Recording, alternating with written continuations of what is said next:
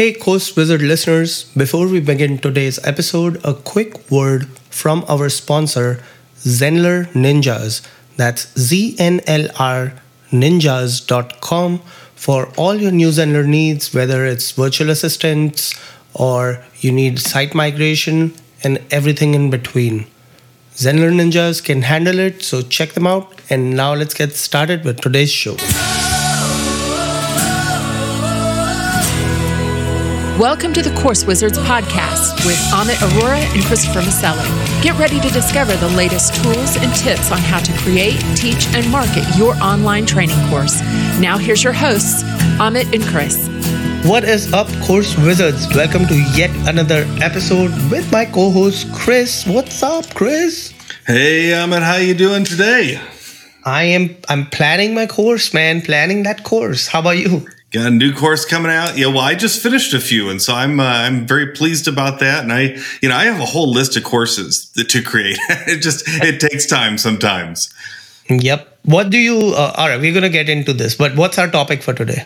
Well, our topic for today is planning your course outline. In other words, if you're trying to put a course together, you have to create an outline, right? What all is going to be in that course, and that's what we're going to talk about. Yeah, it's almost. Why would you want to do that, Chris? Just plop a course out there. Well, you could. And people do, right? People will take and they'll just say, hey, I'm going to go and talk about something and then turn it into a course. And sometimes that can work as long as you're able to talk through things on a logical, basis as you go through. But by planning it, you can be a lot more intentional about what you do. And I think that's what's important, is that you're very intentional about every single piece of your course, because that's going to make it a higher quality. And in the end, I believe that you will get more people to sign up for it. I agree. So what are some of the things our listeners can do to plan the course, right? You're right. So what I love to do is I love to start with like a mind map software. Do you use a mind map software, Amit? I have used Miro for mind mapping, yeah. Yeah. There's a lot of different ones out there. I think the one I use is I use iThoughts X, which is a Mac app. But it's a really good mind map. There are so many out there though. Just go ahead and type in mind map into Google and you'll find one. But what's great about it is it's a great way to brainstorm. And you can start off with your basic topic and then just start to put down all the different thoughts you have about that.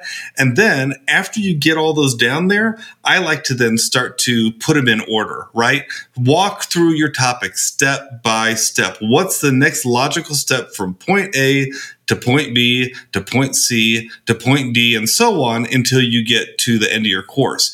Because what you can't forget, and I'm getting into my next point here already, but you can't forget that for some people, what you're doing is brand new. So even though you're used to it, right? You think, oh, there's nothing special about what I'm saying. I can just go ahead and jump right into it. Don't forget that some people don't know what you're talking about at all. So you need to really start at the very, very beginning, define what you're doing, and then walk through it step by step.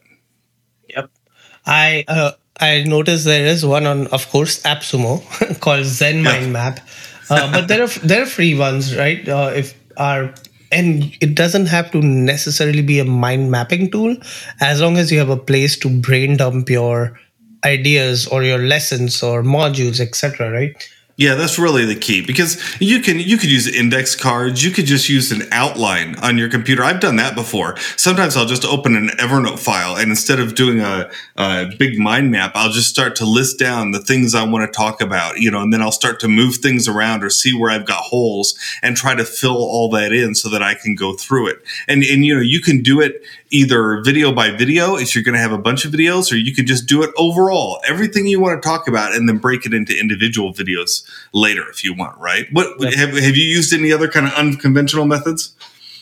Of course, Trello. I've used Trello for it. Trello's good. Where each list, like the title of the list was the name of the module, and each card under that list was lessons. That's one way. I've used simple Excel sheets, Post-it notes. So I graduated from Post-it notes to Excel to then Trello. And now just like you, I like to use mind mapping softwares because it lays out the hierarchy pretty easily. But yeah, that's pretty much how I have done it in the past.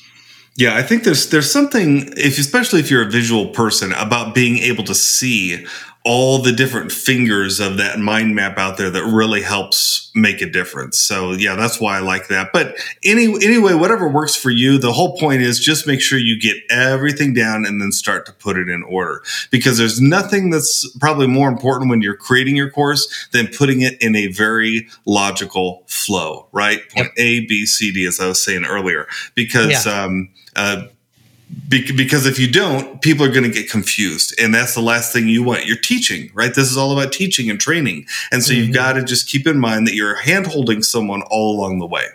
Yeah. My son just started going to school. He's in kinder.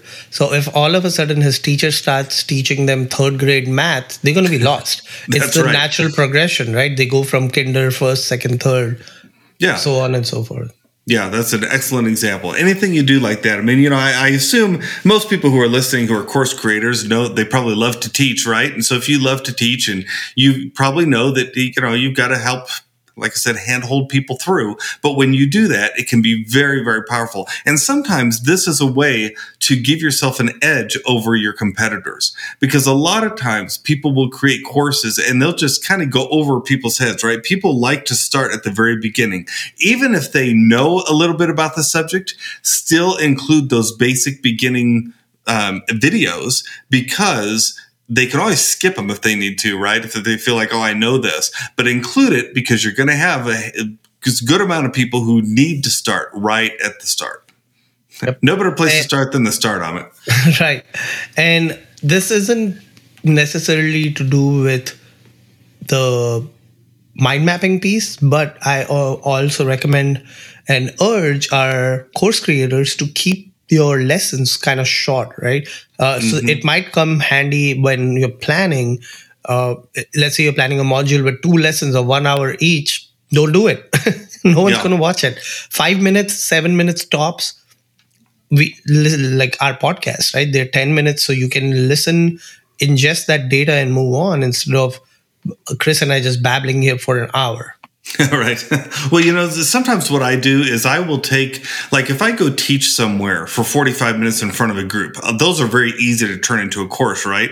But I will come back and I will take that entire talk that I have, and I will break it up every time there's a change in subject or another point to be made. I break that into a new video, and I record what that 45-minute talk may be 10 or 11 videos. And it just makes it nice to have everything in small bite-sized chunks. So think about that. After you've got your whole list down and you've got all that flow created, start to say, okay, where could this video start and end? Where could this video start and end? And start to make those points along the way. And then what I like to do in addition to that is mark down, oh, this video should have a handout that goes with it.